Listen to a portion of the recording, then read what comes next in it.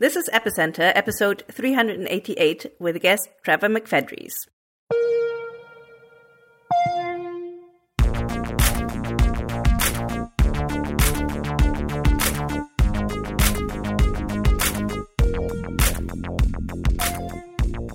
Hi, this is Friederike Ernst.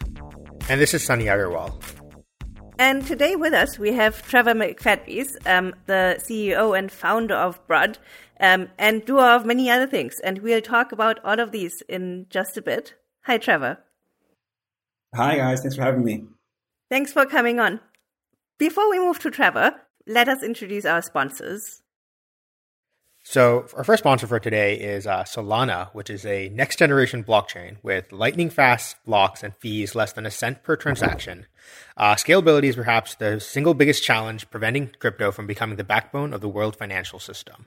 And today, Solana may be the best option we have. Go to solana.com/epicenter to learn more. Our next sponsor is Exodus Wallet. So if you've been in crypto for a while, you know the phrase, not your keys, not your coins. And it's very important to have a great, easy-to-use wallet to store your coins and be in control of your assets. Exodus supports a ton of different assets and has great apps for all platforms. Go to exodus.com to give it a try. This show is also brought to you by Paraswap. Paraswap just came out with a huge update that's even faster and more liquid. It's cheaper than Uniswap and comes with a new gas token that can cut your gas fees by up to 50%. Plus, for all our listeners, Paraswap offers 50% gas refunds for the first swap of at least 1 ETH. Make your trades and go to paraswap.io/epicenter to claim your refund. So, Trevor, you are an incredibly eclectic guest. When I did my research on your background, I had no idea you had done so many things before you kind of entered the crypto scene very much from the culture side. So I learned that you had a football scholarship and played professional football, and then dropped out to do music. That much I knew. So you were a rapper, right? So I should probably clarify a couple of things. I didn't actually play professional football. I played at the university level, which is just below here in the States. And then I actually, I made like beats and kind of DJ'd for a very long time, including in a group with a rapper. And so I wasn't up in front. I've always kind of been the nerdy guy sitting behind the computer on stage or in my bedroom. So some of it translates a bit more than the visual you'd expect. And then you became a DJ who was, and actually a very well-known DJ. Your stage name was Young Skeeter. And you worked with incredible people. Tell us about that. Sure, yeah. So I was in a group called Swayze. We ended up putting out like a top 10 album. I was all of, I think, like 22 years old. And so my first trips internationally actually were as a part of that rap group. And actually it was this is a bit of a crypto tangent. I was talking to Arthur from Trust and realized my first trip to Berlin, he took me to Bar 25. And I had my mind blown, right? And so that was in that group. I ended up DJing and producing. And at the time in the States, there was kind of this dance music revolution. You know, I had kind of been a part of this blog house kind of proto EDM community. And when EDM grabbed hold, a lot of pop acts and other artists were looking to make music like that. And myself and a few others knew how to make dance music that sounded like that. And so we started getting pulled into rooms and, working on tracks, with like the Black Eyed Peas producers or, working with pop acts like, Katy Perry or touring with Katy or Kesha. And then I made music for like Azealia Banks and Sky Ferreira and others. And so, yeah, lived as a DJ producer for a very long time. And then you kind of exited music for a while, or at least it got sidetracked, right? So basically, I saw that you kind of joined Spotify really early on. Yeah, so while I was making music, I became a bit disenchanted with DJing, kind of the lifestyle that surrounded that. I'm more comfortable kind of sitting in a room all day than being on stage. And, originally DJing was kind of like hiding in a corner in a dark room and playing records. It was perfect. And as it became more and more being on stage and big lights and flames and stuff, I kind of lost more interest in it. And I started producing music, and I was working as kind of a manager and producer for an artist named Banks. We were making kind of some alternative R&B stuff. And, while I was working with Banks, I also had taken a job at Spotify, really with the idea of kind of getting off the road and being able to stop touring. and simultaneously be able to shape, a better reality for creative people and especially musicians. And so the dream with Spotify always was to try to realize this future where people could have access to all of the music in the world and artists would be compensated fairly. And, I think things have probably gone a bit awry since that initial vision. That was really intriguing to me. And so I helped launch Spotify in the US, and then, probably overcorrected a bit and went deeper into technology and left the culture industry a bit more, as you suggested. What was that experience like, what were like the best parts of going into this like startup environment, and what were some of the, parts that maybe you did miss from the older environment? Yeah, Spotify was incredible. I have to say, I was kind of thrust into the music industry when I was like 21, 22 years old, and it was the only real industry I had known. And candidly, there had been a lot of brain drain in the US. There were record labels that were, throwing off cash like crazy in the late 90s. And by the time when we were signed in 2007, you kind of had bottom of the barrel people running a lot of these playbooks. And so, I talked to our marketing person, be like, what's the game plan? And they're like, oh, you know what? You're going to tweet about the album. And you're like, that's the marketing plan, and we're going to tweet. Like, I'm sure we can go something better than that. And then I joined Spotify, and I met all these people who were incredibly bright, had incredible ideas, and also were executing at a really high level. And the cultural disconnect that was probably most apparent to me was this kind of idea of lean startup and iterating quickly and shipping product regularly, talking to customers, and then taking their feedback to heart and making changes. And that was so different than what I had known in music. I had basically sat in rooms with artists in isolation for a year plus, made a record, and then kind of like pushed it into the ether. And oftentimes it felt like pushing it off a cliff, where you just hope this thing would fly, but oftentimes these records would just, flop, or kind of, no one would hear them. And so the idea of making something quickly, putting it out into the world, getting feedback and iterating accordingly, it felt really radical. And looking back on it now, it was apparent that was the status quo for a lot of industries. But in media, it felt really radical. So I tried to apply a bit of that to what I was doing with Banks and other artists while I was kind of working with them in parallel to being with Spotify. Do you think that some of these ideas have seeped back into the music industry now that it's 10 years later? Yeah, I mean, it's funny. We were just talking online, just tweeting actually about, this idea of version control for music, and, seeing him, I think in Life of Pablo, Kanye had kind of shipped that record when everyone thought prematurely, and he was updating mixes and kind of changing versions in real time. And you, as a result, got to experience kind of different versions of that record as he sat with it.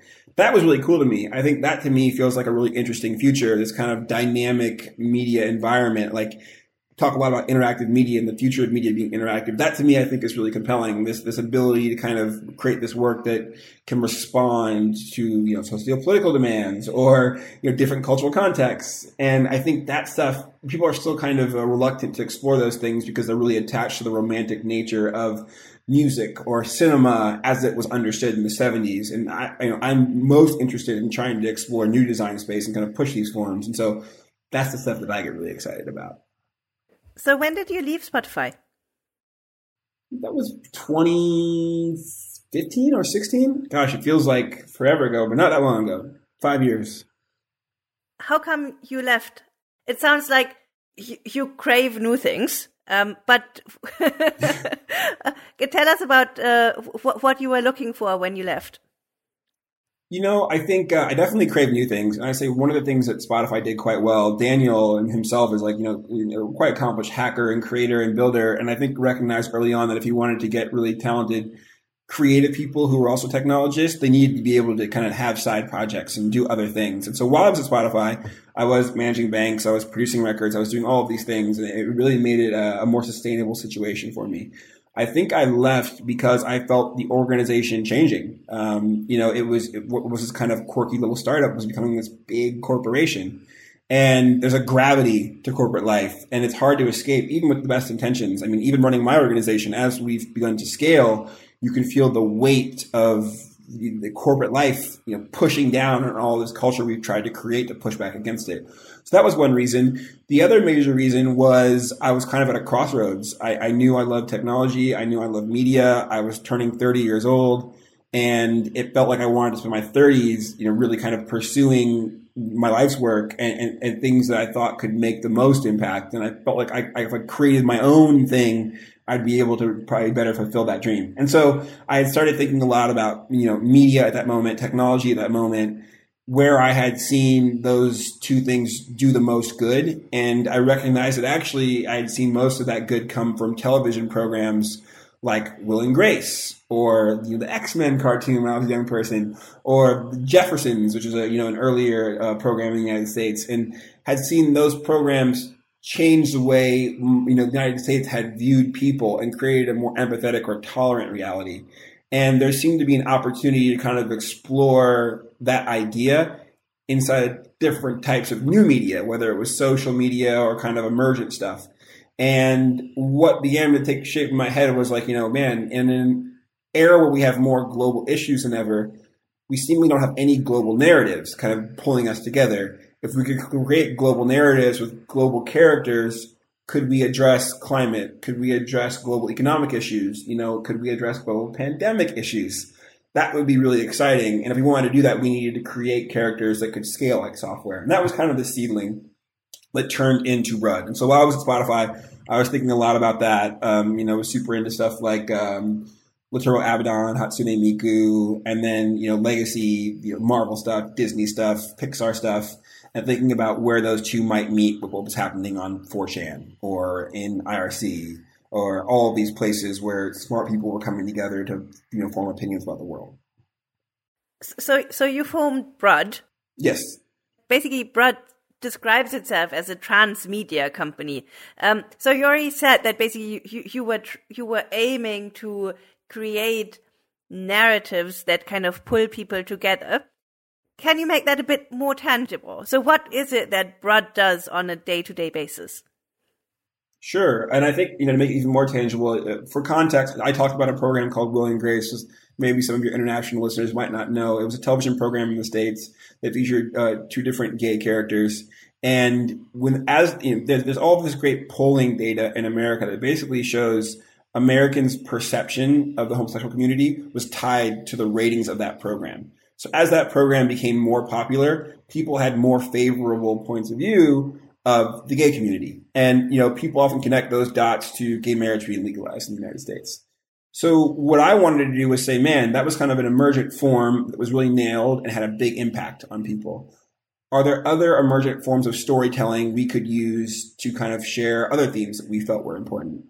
And one of the things that I'd begun to kind of, grok or kind of make sense of was this idea of narrative living across different media channels and being kind of connected by these characters.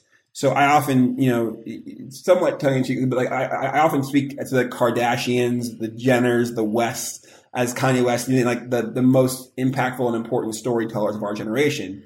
They're able to connect these dots from their social media to kind of press aggregators like a TMZ to traditional like linear long form television, like Keeping Up with the Kardashians.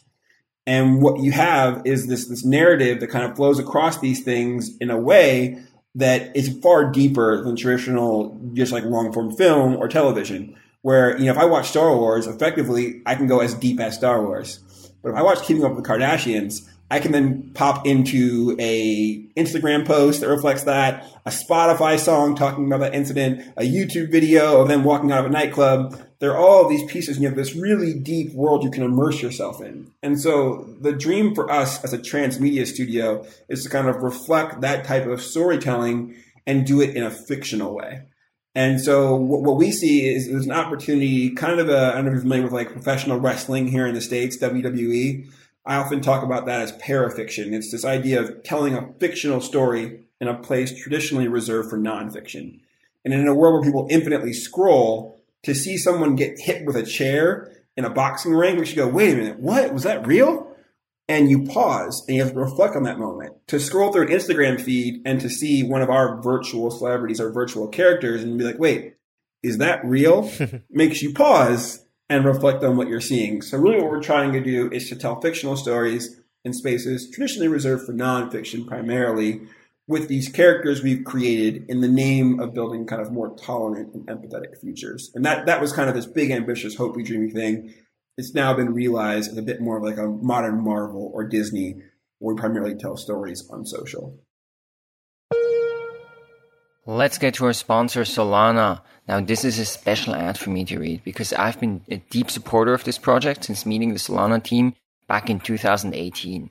I invest personally in the project, and my company, Course One, is super deeply involved in the Solana ecosystem, including running the biggest validator. So what's so cool about Solana? Well, we all know that scalability is the single most important issue facing the blockchain industry today. And the Solana blockchain is an amazing solution for it. The network supports thousands of transactions per second with 400 millisecond block times and over 500 validators. The special thing about Solana is also that it's not a sharded blockchain. It's a single blockchain hyper-optimized for performance. So that makes it really easy to maintain composability between all of the apps on Solana so that they work together seamlessly now and forever. The Solana ecosystem is growing at a rapid pace, and it's a great place to build your project or just get involved with the community. So go to solana.com/epicenter to learn more. You mentioned the WWE. There's this like concept from WWE that I've heard of called kayfabe, which is like this idea of like, you know, we all sort of agreeing to treat this like fictional thing as real and just for the sake of the story. And how important do you think that is in like sort of, you know, some of the work you've done with Lil Miquela and stuff, like where like there's a little bit of disbelief that you have to suspend, but once you suspend that, it becomes way more enjoyable. That's absolutely, I mean, it's a huge part of what we do. And I think, you know, sometimes people will ask me what that word is in my Twitter bio, because I have this Twitter bio says the K-Fed of kayfabe, and K-Fed is a reference to Kevin Federline, who was married to Britney Spears for a moment and was this kind of like pop culture flash in the pan. And that's kind of how I'd like to exist, right? Is like this pop culture manifestation of this idea of kayfabe, where we can bring people together to collectively participate in this idea that Lil Miquela, one of our fictional characters, who in her story is a sentient robot navigating Los Angeles, this entirely fictional thing, is real to everyone participating inside of it. It actually becomes a pretty great filter for like boomers and like believers, as I would describe them. The young people, and the majority of our fans are young people, will often participate in that kayfabe. And Miquela will say, hey, I went to the mall today. And they'll be like, oh my God, I saw you there. I didn't want to say hi.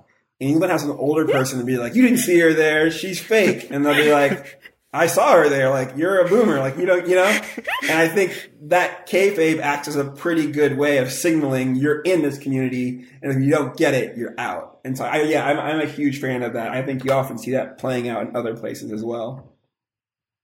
Yeah, just as a bit of background. So basically, Sunny and I were talking about this earlier, and neither of us is Instagram savvy. I don't even have an Instagram account. And so basically, Lil Miquela, for those of you who also didn't know her, so she's this, as Trevor said, this sentient robot that lives in LA, and it's entirely fictional, but she has an Instagram account. She also has a Twitter account. She has a modeling career, music career. She has a couple of million followers. So how many people does it actually take to be Miquela? So how many staff do you have on Miquela at Brud? Yeah, so we think of Brud kind of like Disney, right? Where we have these characters and these stories that we tell. We're 30 plus people now. A lot of engineering, creative team, production, marketing, kind of operations functions. So we really think of ourselves kind of like the next evolution in a media organization, where you're building consensus amongst groups of people to kind of push your collective visions through this one entity. It reminds me often, I talk about headless brands a lot, kind of like the Toby Shore and other internet idea. And I'm one of the reasons I'm deeply interested in this idea is another reason I'm deeply interested in crypto, right? This idea of having these identities that can be these vehicles for ideas, and they can be ideas from collectives. And, we kind of have our own little consensus mechanisms internally for what ideas get pushed through Miquela as an entity. But I'm super interested in some of the things we're exploring is how to kind of expand those things to larger groups and to build consensus and to continue to create media with a kind of more inclusive model that would kind of pull the community and the fandom in as well. You referred to headless brands just a moment ago. Can you explain what that is?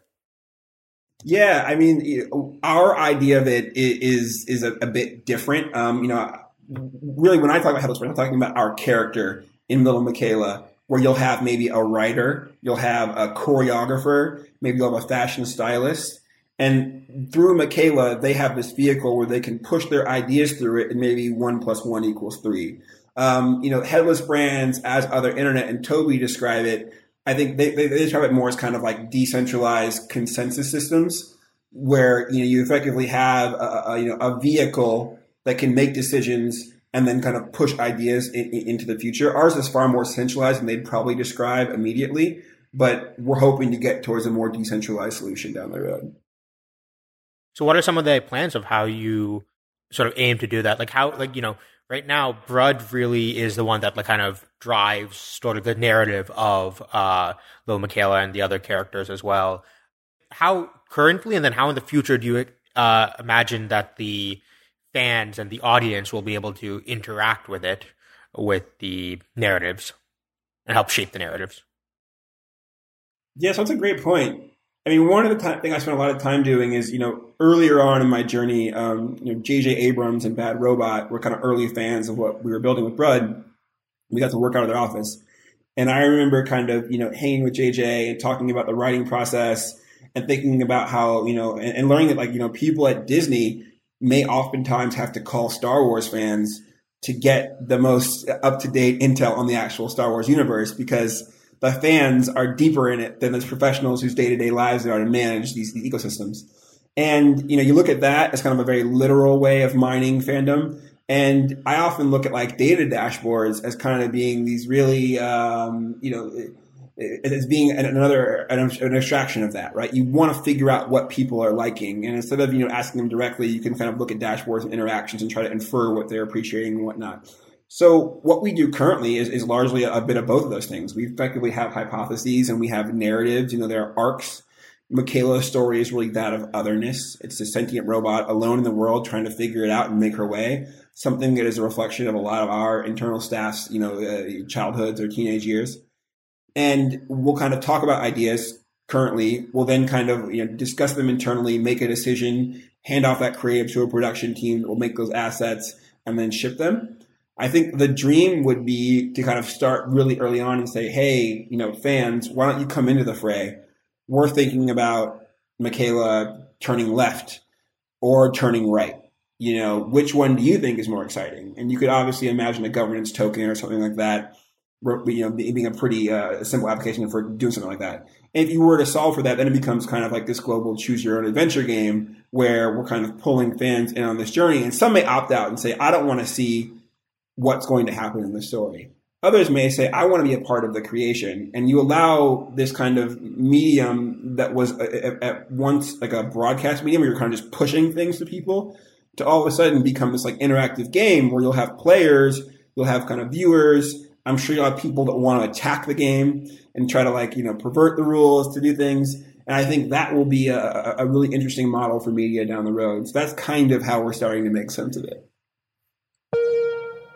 Let's get to our sponsor, Exodus. Exodus is a fantastic cryptocurrency wallet that strikes the right balance between ease of use, security, and great features. You can get Exodus on the iPhone, desktop app, web app, Android, whatever platform you use. It's a non-custodial wallet, and that is so critical. Because what's the point of crypto if you don't control your own assets? With Exodus, you always do. They're old school and they've been around since 2015. Over 1.2 million users rely on Exodus, so you know that they've stood the test of time. They have support for over 100 different crypto assets, and from within Exodus, you can easily exchange one different asset to the other. They also allow you to buy crypto with fiat, and they even have a great offer where you can buy up to $500 worth of crypto through their iOS app and pay just $1 in fee. So go to exodus.com/epicenter and check out their wallet. We want to thank Exodus for their amazing support of Epicenter. So I think you already touched upon it a little bit. If you think back on the points you made on Will and Grace earlier, so basically the fact that it really fostered the acceptance of homosexuals and the incorporation into I mean, basically, it's been a major paradigm shift, right? So basically, I remember when I was a kid being gay, this was kind of, it wasn't really talked about, and now it's super normal. So if we look back on this conversation in 10 years, what do you hope the shift that little Michaela will have elicited will be? Yeah, I think, the dream for us is to kind of have these open-ended allegories that can be applied to all kinds of different models or situations for hundreds of years. And oftentimes when I'm talking to like new employees about how we approach a lot of this stuff, I often say we kind of think about 80% allegory and 20% kind of like timely response to socio-political discourse. And the reason we do that is largely because, if I were to say, hey, like, we want to go 100% encouraging people to write their senators to, change one bill, that would probably be like effective immediately, would probably have it would pay less dividends long term. Versus, if I were to, what I often do with them is I say, like, the reason we do this, if I were to ask you, who are some of your favorite politicians from before the 18th century? They're kind of like, and if I go, who are your favorite screenwriters or artists or painters? They instantly have names. And that's because Macbeth is as relevant now as it was hundreds of years ago. And you can apply a lot of those lessons to things going forward. And so what we try to do, for instance, in Michaela's story, that major arc is really one of otherness, of being this sentient robot, this misunderstood entity who people don't believe to be real, and to show Michaela on a journey to like fulfillment or to kind of like chasing her dreams. And in doing so, it's something that I never would have expected. We often have like, non-binary kids from the Midwest who will reach out and say, hey, it's so cool to me to see someone who people don't believe is real. They don't believe their identity is real, winning. Because in my town, no one believes that I'm real or that my identity is real. And I often feel like I can't do the things that I want to do. And so that's why we try to approach it in more of an open-ended way, where it's like, how can we Trojan horse these ideas of tolerance or ideas of empathy inside these narratives that are as compelling as a Kardashian fight or a Logan Paul YouTube or whatever else is competing for attention. And that's kind of the delicate balance. It should be entertaining. It should be juicy. It should be YA and fun, but there can also be themes that resonate. Do you think that having these like fictional narratives will be better at becoming allegories than like real world? Is there a concern where in a fictional world, like maybe some of these characters end up being very... Okay, maybe the way I'm phrasing this is like, imagine there's a little kid and like they're heroes, right? Like, is it better for a little kid to have heroes that are real, that have like, real world flaws and stuff? Or like, does it maybe turn into a problem if like a little kid growing up has these heroes that in reality are fictional and maybe are, and does that set them up for like a bad view of like the future? Yeah, I mean, I think my dream would be that kids would have both, right? I don't think it needs to be in either situation. I often view it through the lens of my own coming of age, and through kind of like historical. I mean, if you go back and you read all the myth stuff, we talk about oftentimes like, who was the first scalable celebrity? You could argue Christ, Muhammad. Those are examples of like narratives and celebrity that have like radically changed the world. In the use case I often speak to is like, I often engage with like Silicon Valley libertarians who to me feel like, Batman. They're these super wealthy people who are using their like technological expertise and wealth to impose their will on society. And it could be subconscious, but I often like to believe, that like comic books informed that sense of purpose. I often would watch X-Men and be like, man, I can't wait to like hit puberty, get my mutant powers, because there was this idea that like I was different, that I felt different, and that X-Men was a place where that was okay and acceptable, and you could use your difference to do a lot of good for other people who were different. And so for me, the answer is like, hopefully there's both. I want people to want to be Michael Jordan and little Michaela. That would be the dream. But I think as we begin to see, what I would call like, the emergent spatial computing future or metaverse, or kind of this interactive layer of our lives, kind of push more into our meat space or IRL lives, I'm actually kind of rooting for IRL or meat space interactions to kind of evolve as a product and get better as a product, as silly as that sounds, to push back. I think people often escape into video games because video games enable the mobility and like kind of upward mobility, even if it's like leveling up a warlock from level 1 to 99 or whatever it is, that you don't have in your IRL lives. Especially in the States, we kind of have this like neoliberal hellscape where you're trapped in your like ghetto purgatory. And if you can't move up and down, you're like, yeah, I'd rather get into Fortnite and create some wins. And so I'm actually hoping that like, you know, while we're building our kind of virtual instance of like these allegorical tales, that those will bleed into the meat space and allow people to kind of build out better futures for our IRL, like human lives. And that's a bit of a tangent, but I'm hoping it gets better for all of us in real world meat space. I love this tangent, and I think we should definitely go off on it.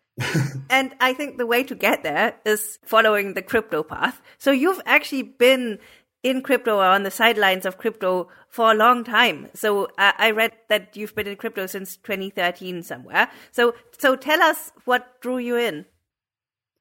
I mean, I wish it was really noble, but it was purely speculative in 2013. I think the reality was I was like, hey, this thing seems interesting and I could probably make a bunch of money on it. And then you start reading white papers and you're like, that's kind of cool. Actually, and then, you know, as you get deeper into media, and, you know, at the time I was at Spotify and you're kind of grappling with advertising being a large part of this funding model, and like advertising being its original sin of the internet. And I remember like reading Kevin Kelly Wired style techno-optimist media as a young person about how the internet was going to change everything and bring truth to the whole world. And when I was like, wow. And then you look back on it and you're like, what happened that didn't play out? And the kind of first thing for me was, man, advertising perverted the incentive structure of the internet. And if there was programmable money, perhaps that would have looked different. And that was kind of like the very simple seed of like, maybe the internet could look different. And then, of course, it evolved into like, maybe we could just redo the whole internet. Maybe we could tokenize everything. You know, most people book flights on travel aggregators to get more options and the best prices for the travel plans. So when you're making DeFi swaps, use Paraswap. It beats market prices across all major dexes, and thanks to their network of professional market makers, you'll get zero slippage on your trades. They just pushed a huge update that's even faster and more liquid thanks to a brand new algorithm. It's cheaper than Uniswap, and it comes with a new gas token that cuts your gas fees by up to 50%. It's no wonder MetaMask, Argent, and Monolith all rely on the Paraswap API. So give Paraswap a try at paraswap.io/epicenter. This URL allows you to claim a 50% refund on gas fees for your first swap of at least 1 ETH. This offer is available until May 1st, 2021, and refunds will be made every Friday starting April 9th. We'd like to thank Paraswap for their support of Epicenter. I don't know whether this was your first venture into the crypto sphere as a creator, but you created this platform called Friends with Benefits. Tell us about that and tell us what that does.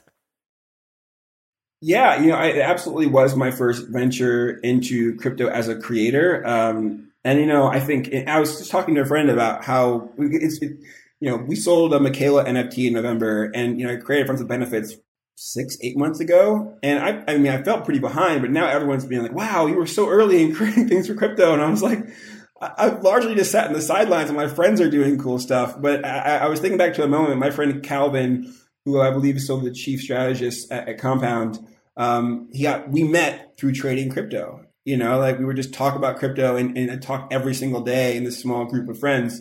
He ended up getting married in Los Angeles, and I came to his wedding, you know, having only really known him through trading crypto, and sat by Robert, the founder of Compound, and it was kind of in crypto bear market. And he was just like, you know, what do you're into crypto? And I'm like, yeah, you know, I'm like, kinda, I'm outside. He's like, what do you like? And I'm like, this prediction market Veil thing seems pretty cool. And like, there's some like MakerDAO stuff. And she's like, oh, okay. So you actually, I'm like actually paying attention as much as I can, but it moves so fast. And so all that is to say, I felt like I was extremely behind on creating anything in crypto, and, created Friends with Benefits mostly because I wanted to kind of prove out an idea that I had talked about a bunch with some of my friends who were also artists. And that was a lot of them were kind of getting interested in OnlyFans or Substack or Patreon, some of this creator economy stuff. And my kind of sentiment was like, eventually there's going to be, you know, more supply than demand, and there'll be kind of diminishing returns for a lot of this stuff. And at which point you'll have situations where a bunch of writers are like, what if we bundled our Substacks and like, And you're like, oh, okay, it's the magazine or whatever, like all those kind of like quick, dumb ideas. And so in my head, it was like, wouldn't it be cool if there were more collectivist models of creating media? Because Web 2, for a lot of my peers, has been getting on a treadmill and trying to crank out as much stuff as you can to survive. And if there were a means to kind of distribute some of that workload so that someone could take a vacation or like really do some deep research and think, that'd be exciting. And so Friends with Benefits is a tokenized community. If you're interested, it's fwb.help. And it was born out of a simple idea that social networks are valuable because of the content the users create. And oftentimes those creators don't participate in the upside of those social networks. And so if we created a fixed amount of tokens and we created a gate where you needed to own a certain amount of tokens to enter this Discord, perhaps people would come in, create a lot of value, which would make more people want to join. Increased demand on a fixed supply equals people's token bags grow. And you have this reflection of the value you're creating in your token bags. Hacked it together in a weekend, spun it up, started inviting my friends. And I think it kind of kicked off with this NFT mania a bit. And so we've had a ton of great, members, and, we've had a ton of interest, which is awesome. Anyone from Richie Houghton to Mike Shinoda to, really incredible, Lindsay at Foundation, Jacob from Zora, all these incredible pillars of both the kind of crypto and like media world and the culture world coming together to try to make sense of what Web3 can be for creative people. But Trevor, just to make sure, so basically, only the people who are inside the gates can consume the content, right? Or is the content monetized? That's exactly right. And actually, there's a lot of tweet talking here, but I actually fired up a tweet as we were kind of doing it saying, what if I told you some gatekeepers are good? And that was like part of this idea that what if Web3 has these gates, but they're kind of gates that were kind of more thoughtful. And so yes, all of the media and, people sometimes screenshot things and bring it outside of the gates. But for the most part, people are just hanging out in Discord, having conversations, sharing interesting links to music, skincare products, NFTs, you name it. It's a wide range. So how is that different from private members clubs that we have in the analog world? I mean, so things like Soho House or say even a country club or something. Yeah, so I would say the one major difference that I had in my head was that those are often fee-based, right? Where you're paying a fee monthly or quarterly or annually, whatever it is. Really what we're asking you to do to join Friends with Benefits is to stake tokens, right? So it's kind of like a proof of stake model where it's like if you hold 60 FWB, you're in. And if at any point you want to leave, you can dump your bags and go. And so it's more of a deposit. And basically what, the idea there is that if you have, these tokens, hopefully you're going to want to see those tokens or in the value they represent, be maintained or grow at least. So you're going to want to maintain this space. And, for the most part, that's played out. We have this space that feels a lot like the early internet to me, where I get on a message board and was met with a lot of love and a lot of good faith. Versus getting in the panopticon of Twitter now and just being met with like a hellstorm with malicious, angry tweets. And so yeah, it's been a really comforting, fun place to be on the internet. So what do you think stops people from monetizing their early exposure to ideas of the in crowd? I think people probably do monetize. I mean, we talk up through ideas often and they're then get realized as products, which is cool. I ended up actually, this is kind of a very FWB story. There's a recording artist named Jock Green based out of Canada. And he was saying, hey, I think I want to do a non-fungible token. I'm not sure how I want to do it, but I think I may want to involve my publishing. And in the FWB chat, people kind of talked through a bunch of different ideas. He ended up minting, really a loop that he was going to build into a whole song, and it would include the publishing. And I was so intrigued by it that I bought it on Foundation. And I think that's a good example of the kind of things like it's a space where people can come in to, it's a crypto space that people can approach where there's, not a ton of talk about speculation. I think one of the challenges for me in crypto spaces is it's all kind of like moon boys, so to speak, asking like when number go up. And this is a bit more of a space where people are like, okay, can I tokenize my master royalties? And people are like, well, things happening off chain, you can get the feedback you need to build the Web3 future you want to live in. So is there a governance model for Friends with Benefit or of benefits? Or, can I get kicked out for misdemeanor? Or, I'm sure there's rules, right? Certainly, yeah. So it's ever evolving. We just migrated to the FWB DAO. And so we traditionally had a set of rules that were pretty centralized at the beginning. There was volunteer staff. If it didn't approach people in good faith, you'd be met with a warning and eventually be kicked out. We asked people not to be racist, homophobic, there's a whole set of rules that we had kind of outlined to make it a space we wanted to be in. More recently, we've evolved and we have the FWB DAO. There have been some proposals. One of them was for a fundraise. We raised $700,000 to kind of like hire some full-time staff for FWB. And we've established, so that was actually voted on by our proposal. We've established a host committee. And so anyone who wants to join FWB now gets approved by the host committee. They fill out a simple form and the host committee will say thumbs up, thumbs down. It's not that intimidating. We just want to keep spammers and kind of like bad actors out. Going forward, we're going to kind of continue to explore what governance can look like and what it can mean, both for kind of like URL virtual stuff, but also for IRL things. I think there's no reason to believe that we won't bring Friends with Benefits to the meet space and try to bring people together. And there's like all kinds of meetups already. Members get together at restaurants and hang out, but it'd be great to have everyone together in one space and kind of like talk about building the future we want to see exist. So how do you deal with lurkers?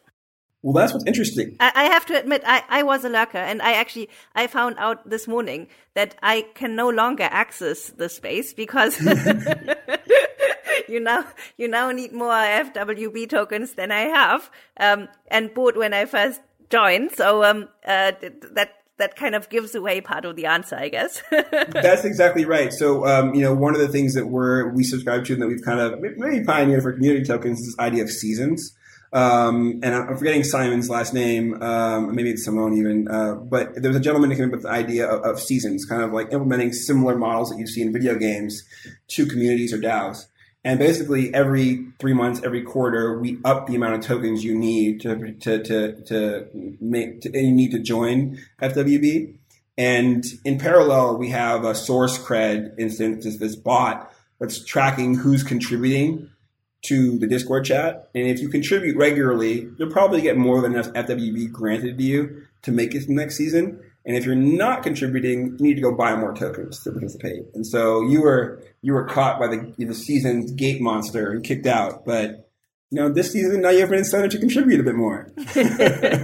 I should. So I know you mentioned that you're fans of the other internet posts and stuff. There's another one that I really like. I think probably my favorite one. I think the Headless Brand is probably my second favorite one, but was the Squad Wealth one. And so, how do you see some of those ideas applying to like these sort of communities? Would you describe this as a squad, or is it too big to be a squad at this point? I think the way they defined it is probably too big to be a squad. When Toby was working on that piece, he made something an early version to kind of like just run through and maybe send us some notes. And it was kind of in the middle of DeFi summer. And pre FWB, I was and I still am in a group. It's called Chad Team 6, and it's a bit tongue in cheek. But like Dre, RAC, like Justin Blau, me from Spank Chain, Amy from Circle, Viv Blondish, a bunch of kind of weirdos from crypto land are in there. And when I read that text, it really spoke to the kind of joy that I had being as a part of that group. Maybe a bit TMI, but I just got out of a breakup in a relationship, and I was getting so much joy and fulfillment out of like sharing alpha with my friends. And so I think, FWB was probably born out of that, or almost certainly is. I would say FWB is a bit bigger than a squad. At this point, we're probably a community. But we'd like to try to, and that's one of the great challenges, as you scale an organization or as you scale a large community, how do you maintain that magic? How do you make it a place people still feel safe to exist and share and learn? And how do you kind of like highlight the best of it when there's so much going on? And that's the stuff that we're going to constantly be tackling. How do you think, I mean, basically this kind of naturally evolves into the concept of a DAO and basically gatekeeping and kind of coming up with rules and updating these rules and so on. So how much impact do you think the concept of a DAO is going to have on us in the next decade or so? Personally, I think it's going to restructure a large part of my world, right? Kind of like media world. I largely see NFTs and Web3 as already restructuring the individual value chain, right? The kind of creator value chain. Where I see DAOs is in, reorganizing and restructuring the kind of like media organization value chain. And that can be, that can mean Time Magazine, that could mean Vice, that could mean, Universal Pictures. I think the idea, I think, people having lived through COVID and working remote and kind of interfacing in a project-to-project fashion, to me, actually feels a bit more like the future of work and always has. Almost what happens in like film now, where it's like you have your core crew and you go take on a project, you go shoot a movie for 2 months or 2 years, you come off of it, do something else. Like, I think it's works to be more modular. So I think that's going to be a big part of why DAOs are appealing. I also think that like as we get better at kind of solving for some of the consensus challenges, the kind of like core governance stuff, it's going to be very appealing to like be a part of the decision making and things that you care about. And so I think I've already seen that. And so for me, I think DAOs are going to hopefully, maybe I should knock on wood because it might not be, maybe it's not negative, but I think hopefully it will be this like net positive restructuring a lot of the organizations that we've come to know because, it's a different world than it was hundreds of years ago when corporations were first starting to take shape. And do you think this is also going to benefit creators and contributors? I mean, because often, in today's organizations, often they are kind of disenfranchised from the fruits of their work, right? Absolutely. And I think some people would elect to continue to stay disenfranchised. I think there's like some safety in being removed from the decision making. And it's often been intriguing to me because I'm someone who loves autonomy and loves to be making decisions and loves to be first through the door. But oftentimes when you're making these decisions, you're met with blowback, right? And I think one of the things that will probably accelerate some of these DAO things is the ability for DAOs to act as heat shields for people who want to take more risks creatively.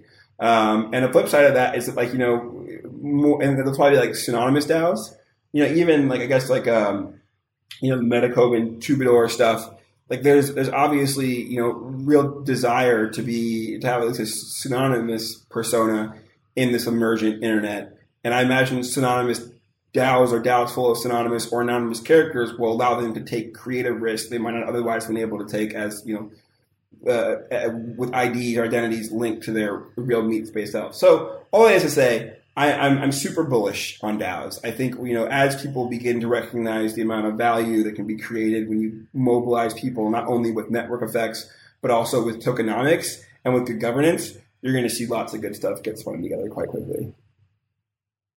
You talked about pseudonymous identities. So is the idea that all of us are going to be multiple people? I have multiple facets that are not necessarily connected to each other?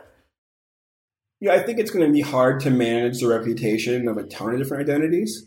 But I think, much the same way when I'm speaking at a tech conference, I'm one version of myself. And when I'm like in the rave, I'm a different version of myself.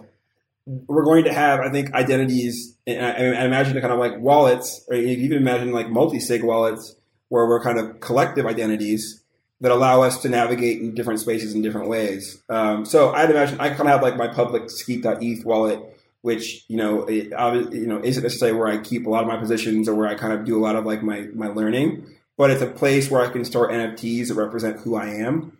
And so if I think about my wallet as my public facing wallet as being this identity where people can instantly understand where I fit in the kind of like larger Web3 world, I almost imagine a future looking somewhat like, almost like, remember that like the Gen score? I forgot which like DeFi upstart had like a little thing where like if you had a high enough Degen score, if you had done enough, you had enough nonsense, or like you had aped into enough smart contracts or whatever, like they would let you participate in the earlier version of the build. I imagine that people kind of doing similar versions of that just individually, well, they'll look at your wallet and be like, oh, wow, like, Trevor has a CryptoKitty from 2017, so he must have been in the game back then. And you know what? It looks like he has this NFT poem from an artist that I like. That's really cool.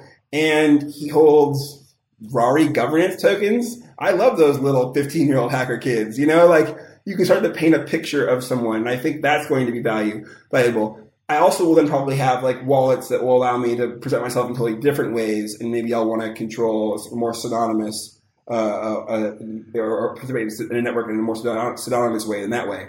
Where I get really excited, though, and what I always talk about as much as I can, because someone needs to explore this, is kind of the emergent opportunity for multi-signature wallets to allow for collective identities to exist in applications. And, I guess because I think often about Tikkun or kind of collectives of radical writers that are able to anonymously put work together, push it out, and make a big impact. It'd be so cool to have a collective or a body that maybe no one even knows each other, but they can make decisions with consensus, put things into the world, and kind of interact with an application as a group versus an individual. And I've only ever really known interfacing with applications on the web as an individual. Do you think that a lot of the software and tooling you guys use in some of your characters, like Lil Miquela, will also be used for creating these taking these new identities, whether they're pseudonymous identities for a lot of people within crypto like to do stuff anonymously, and so they use these pseudonyms, and then also for these collective group identities. Do you think we're going to see more of these sort of digital avatars, but more than just avatars, be the personification of these new identities? I certainly think so. I think, whether it's Chainlink God or any of these other bizarre crypto Twitter personas, there clearly is a desire to establish reputation without it being connected to your IRL self. And so I think the tools that we're building will enable people to probably do some of that, visually via the avatar. But that avatar largely will act as a still, I think, in the immediate future, until you kind of have the voice modulation software that allows people to kind of go, one-to-one. The text-to-speech stuff is okay, but you lose the intonation and the kind of affect that allows people to connect. And I think we're getting pretty close. People are doing some pretty impressive stuff that will allow me to effectively speak into this microphone and come out, with something that sounds pretty indistinguishable from Barack Obama or whatever else. And you've seen some of the deepfake stuff, but that again is that training data is Barack Obama reading his audiobook, right? So it's pretty monotonous. The ability to have that kind of range and that dynamism is, I think, what makes people really fall in love with who you are. And so that's going to be a whole other set of technical feats that will need to be solved outside of what we're building. So most of the Lil Miquela stuff right now, the audio is you have voice actors to do those? Correct. We've got multiple voice actors. We played around a bit and have layered, especially in recordings, some kind of generative stuff. But for the most part, humans. We like humans. We like augmenting humans. One of the recurring themes of this podcast has been ownership and stake. Broad itself is a company that's funded by VCs. If you could do it again, would you have VCs again, or would you kind of try to raise funds via some sort of crowdfunding mechanism, be it an ICO or something else? Yeah, while I believe that venture capital won't exist in 15 years, I just don't think there'll be a need for it. I also have had an incredible experience with my VCs. While I heard 60 no's out the gate, when we found our tribe and our people, they've been hugely supportive. And even in crypto VC, I think they're kind of so traumatized from fair launch, the kind of anti-VC rhetoric. They want to be extra helpful and extra kind. and so I think it's noble, and I think it's appealing to have a mixture. I think it's appealing to me to have a mixture, primarily because I would again, for our community to have upside in what we're doing. That would be the dream, to have everyone aligned in that way. That said, when you start to link, community with a token price or with things that may, in the short term, move in a direction they don't like, you can sometimes, you can sometimes, yes, you may have to deal with the consequences of people that are thinking more short term than you'd like to think, right? And that's the kind of consequences we've seen like in the American stock market. Most companies aren't operating on a 5-year, but they're operating quarter to quarter because they need to appease the people that are monitoring that stock price. I would be wary of people trying to build businesses if they had to manage a token price day in, day out. I think it's distracting. I think it's hard. I think, even looking at like Uniswap token price, they do the airdrop, number go up, number go way down. And now you got to think about, okay, are people going to like flee? Are they going to, because of this token price, I'm going to manage this thing. And of course the price returned to where it probably should be. But through that trough, it kind of adds this cognitive load that is not helpful in trying to build something meaningful. And so all that is to say, I would like to find a way to maybe split the difference where it's like, I want people to have ownership, but I also want you to be aligned in this long-term journey, not just trying to like swing trade my livelihood. How do you think DAOs can achieve that? I mean, obviously there's kind of, and this is a bit outside of, my expertise, but where I'm trying to learn a lot. I mean, obviously lockups, I think, figuring out ways to kind of get people to stake and lock up tokens for long term and like weighting those votes more than others. That's also people have already tried to explore. I'm, again, maybe like cheesy humanist, interested in kind of connecting a human face and a name to a product. Like, like we were talking about Rari, like I just figured out like one of the lead devs is like an 8th grader at this LA school, this LA private school. And like, I want those kids to win so bad now. Like he's literally 15 years old and has like $30 million locked up in the smart contracts that he's written or whatever. Like that's so cool to me. That is so exciting. And as a result, I'm going to like defend that project to the end of the earth. And so part of me is interested in seeing people's like faces and names and livelihoods and families and kind of humanizing these products. They aren't just, abstractions of a token price. It isn't all number go up. Like these are people and these are ideas and they are dreams that if realized could be really meaningful for lots of people. And so that is, again, maybe the romantic in me, but I like to kind of see the ethereal human stuff met with the kind of technical code stuff as well. You've kind of worked with and for projects in the past and are still working with them that in the eyes of a lot of crypto people doing more bad than good. So I mean, basically, if you look at Spotify and what it's done to artists and how unlucrative it's become to actually put anything out there. Basically, Lynn Michaela lives mostly on Instagram. I mean, Facebook, it's highly problematic. How do you feel about kind of straddling that gap?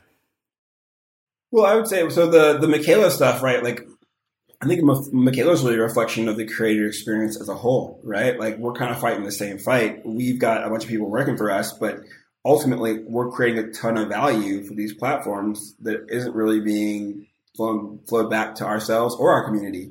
And so, partly one of the reasons we're interested in non-fungible tokens and DAOs and kind of figuring out other means of being or ways of being is to solve for that in the hopes that other media organizations can replicate it, but also individuals can replicate it as well. So yeah, it sucks for everybody. Spotify to me was a really interesting opportunity that, I don't think was able to hit the escape velocity it needed to overcome the major label hurdle. And I don't think Dan would like me saying this, but I think, in meeting like Daniel Ek and folks early on, there was a real dream of getting to a place where artists didn't necessarily need those labels. And at that point, the economics become way more favorable. I don't think that Spotify got there. And as a result, you kind of have this worse, you have a situation that is suboptimal for 99% of actors on the platform. And it's beneficial to the major labels for sure. And I think they've done a lot of things to prevent Spotify from getting where it wanted to be. And that is the challenge of a world where 70% of the history of recorded music is owned by 3 bodies, right? Like that's a real challenge versus you look at even like Netflix, right? Because there are so many different distributors, the economics of that are far different. And because there are so many now streaming players, you have a far more competitive landscape and deals that like filmmakers are largely okay with, it's no longer Seinfeld streaming revenue, but it's better than like falling off a cliff, which is what they saw coming. And so, yeah, not awesome. But hopefully we can figure this thing out. I mean, I would say the internet as a whole, in 96, reading about it as an 11-year-old, I was like, whoa, reading Bill Gates, The Long Road Ahead or whatever, like broadband is going to change everything. It's going to be amazing, this utopia. And then you live through, a decade or at least half a decade of just such supreme turbulence caused by the internet that you're like, maybe was it worth it? I think it was worth it. It was supposed to be a no-brainer, and here we are being like, if I could just turn it all off, would I? So yeah, here's hoping we can get it right or considerably better this go around. Where do you think NFTs are going? So Michaela recently published a piece on Mirror saying that she was the original NFT. I don't disagree, but can you explain? And do you think? I mean, basically, if you look at the recent prices that have been paid for NFTs, do you think this is a bubble, or do you think this is the new normal? A, Michaela loves to stir the pot. B, it certainly feels like a bubble, but it also feels like this kind of price discovery moment, right? Where there's, if people use a 2017 ICO analogy all the time, but I actually think it's a decent one. People saw all this unbridled upside, and the only question mark is how quickly will that upside come to pass? And it took 2-3 years, whatever. But when I felt DeFi summer, I was like, man, it's happening. And you're now seeing the kind of culture Legos emerge as well on the non-fungible token side. And so to me, the prices you're seeing are a reflection of A, how much value has been locked up in platforms. In talking to friends about how impactful the Drake Hotline Bling music video was or something, that little dance move, was everywhere. And the fact that it generated 0 for Drake directly, that you've been conditioned to believe that's the way it should be. And the idea that people would sell a JPEG for $70 million feels abhorrent. But he's been creating media for free every day for 15 years or something like that. He's built this passionate fan base and audience, and that number to me feels obscene and large, but probably not too far off what it's worth. And so that's kind of how I feel. I think that largely the aesthetic of the non-fungible token artwork to me is pretty bad and not for me. I think the protocols as artworks are probably more interesting than the actual artworks themselves, but people are starting to explore them in ways that I appreciate. And so what we're trying to do with Michaela, the Bread DAO, we'll have some NFT stuff that I can't speak to just yet, but hopefully it allows people to participate in these social, in these kind of cultural moments that aren't entirely dissimilar from an NBA Top Shots, which to me I think is kind of the killer feature of right now. To have this, NFTs right now to me are a bobblehead you get at a World Series baseball game that says hey, I was a part of this experience. And that's really exciting. And I want that experience to be reflected in my external identity the same way it would be if I went to a concert that I loved and put the poster of that concert on the wall of my house. So when people came in, they could say, hey, you were there? And that's kind of how I see it. Beyond that right now, I don't know that collecting moments, I don't know that I've seen anything outside of collecting moments, or maybe Euler Beats or things that are really intriguing. How about do you think NFTs will kind of act as this community access token? So currently you have this FWB token that's it's just this normal fungible token. It has a funny name and stuff, but what if you could merge the NFTs with the FWB tokens, where it's hey, if you have 5 of these NFTs, that's your access to it. But there's still this art aspect to it along with the access rights it gives. Yeah, I think people are kind of thinking that stuff through right now. I like it and again, this is once there's kind of some maturity. I like it. I think right now fees are prohibitive, minting fees are prohibitive, and kind of collecting fees are prohibitive. And I think to get to the kind of scale you need, the kind of diversity you need for a community to thrive, it can be challenging. So I think fungible stuff works a bit better here. But man, if I was Fowocious or something, and 18 months from now, I had thousands of people who collected my work, and I was able to kind of organize them and kind of put them in one place, I think that would be, kind of super serve them. that's probably a pretty great way to build like a fan base that can support you for your career. So yeah, I'm all for it. I think it's probably difficult to see through right now, but similar to 2017, you read those white papers and you're like, this is going to be cool. And then it took 3 years for some of those things to come to pass. I think this will probably feel similar. Are you looking at layer 2s? I am. I'm deeply interested in layer 2s and layer 1s. I think if you'd asked me 6 months ago, I'd been like full ETH maxing mode I was playing around in Terra this morning and I was like, these bridges work. And there's probably opportunities to build specialized chains. And so whereas I still think ETH is going to capture most of the value, there are probably opportunities for, whether it's Polkadot or Near or Cosmos, I don't know, like any of these guys. I think there's room for people to do interesting things and to carve out niches that make sense, especially with the bridges. Layer 2s, my friend Matt works at Optimism. I'm super bullish on Optimism, optimistic rollups. Part of me, I think, is traumatized by living in Los Angeles, and I kind of think of layer 2s as like adding another lane to the highway where there'll just be more traffic. Like clearly there's like latent demand. Like I have my gas fee Chrome extension and I'm just staring at it, waiting for the time to get in.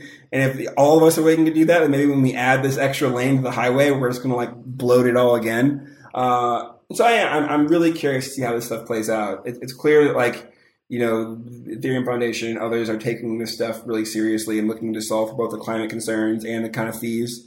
And so here's hoping we solve it and soon so we can keep building this cool future.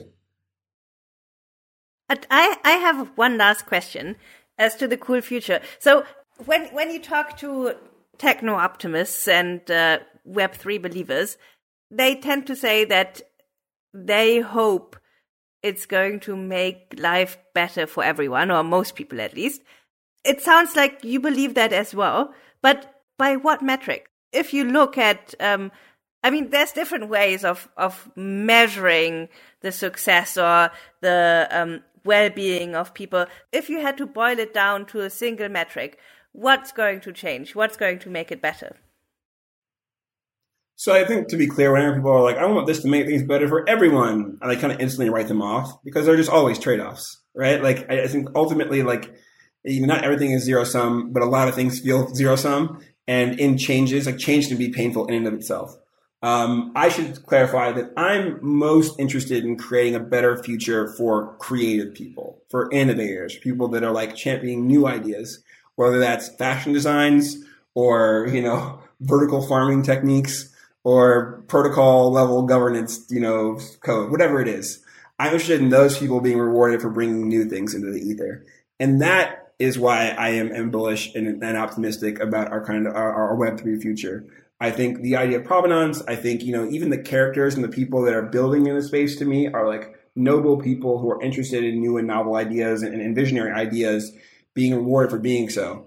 The kind of, what felt almost like predatory, value, like predatory value capture to me was a reflection of a bunch of actors who necessarily have people's collective best interests at hand moving into kind of Web 2 and saying, hey, I would have gone and worked on Wall Street, but I saw that one movie with the Zuckerberg guy and I can do this too and get really rich. What's fun to me about crypto is that we're in a moment again where the people that are building like really give a shit. And I think that's meaningful. And when you talk to people in the space, they're nice and maybe they talk to their shoes while they talk to you. But I prefer people that talk to their shoes while they talk to you with the right intentions and like some, silver-tongued, MBA who's going to scam you out of whatever you have in your pockets or whatever. And so, yes, all that is to say, I'm a believer in Web3 building a better future for creative people and for innovators, for people that want to bring new ideas to pass. Cool. I think that's a pretty nice closing statement, Trevor. If people want to find out more about you and Friends with Benefits and Brud, where should they go look you up? Yeah, so my socials are all what.cd, WHATDOTCD, which is a hat tip to a torrent tracker that some of your listeners may know. And Friends with Benefits, FWB.help has all the info you need. FWB tweets on Twitter. And then, for Brud, it's BRUD.FYI. If you'd like to get a hold of me, it's Skeet, SKEET, at BRUD.FYI. It's my email. Send me good stuff. Maybe some death threats. I prefer not those. More good stuff than death threats. But I'm looking forward to hearing from you. Thank you for coming on, Trevor. Thank you very much. Appreciate it. Thank you for joining us on this week's episode. We release new episodes every week. You can find and subscribe to the show on iTunes, Spotify, YouTube, SoundCloud, or wherever you listen to podcasts. And if you have a Google Home or Alexa device, you can tell it to listen to the latest episode of the Epicenter podcast. Go to epicenter.tv/subscribe for a full list of places where you can watch and listen. And while you're there, be sure to sign up for the newsletter so you get new episodes in your inbox as they're released. If you want to interact with us, the guests, or other podcast listeners, you can follow us on Twitter. And please leave us a review on iTunes. It helps people find the show, and we're always happy to read them. So thanks so much, and we look forward to being back next week.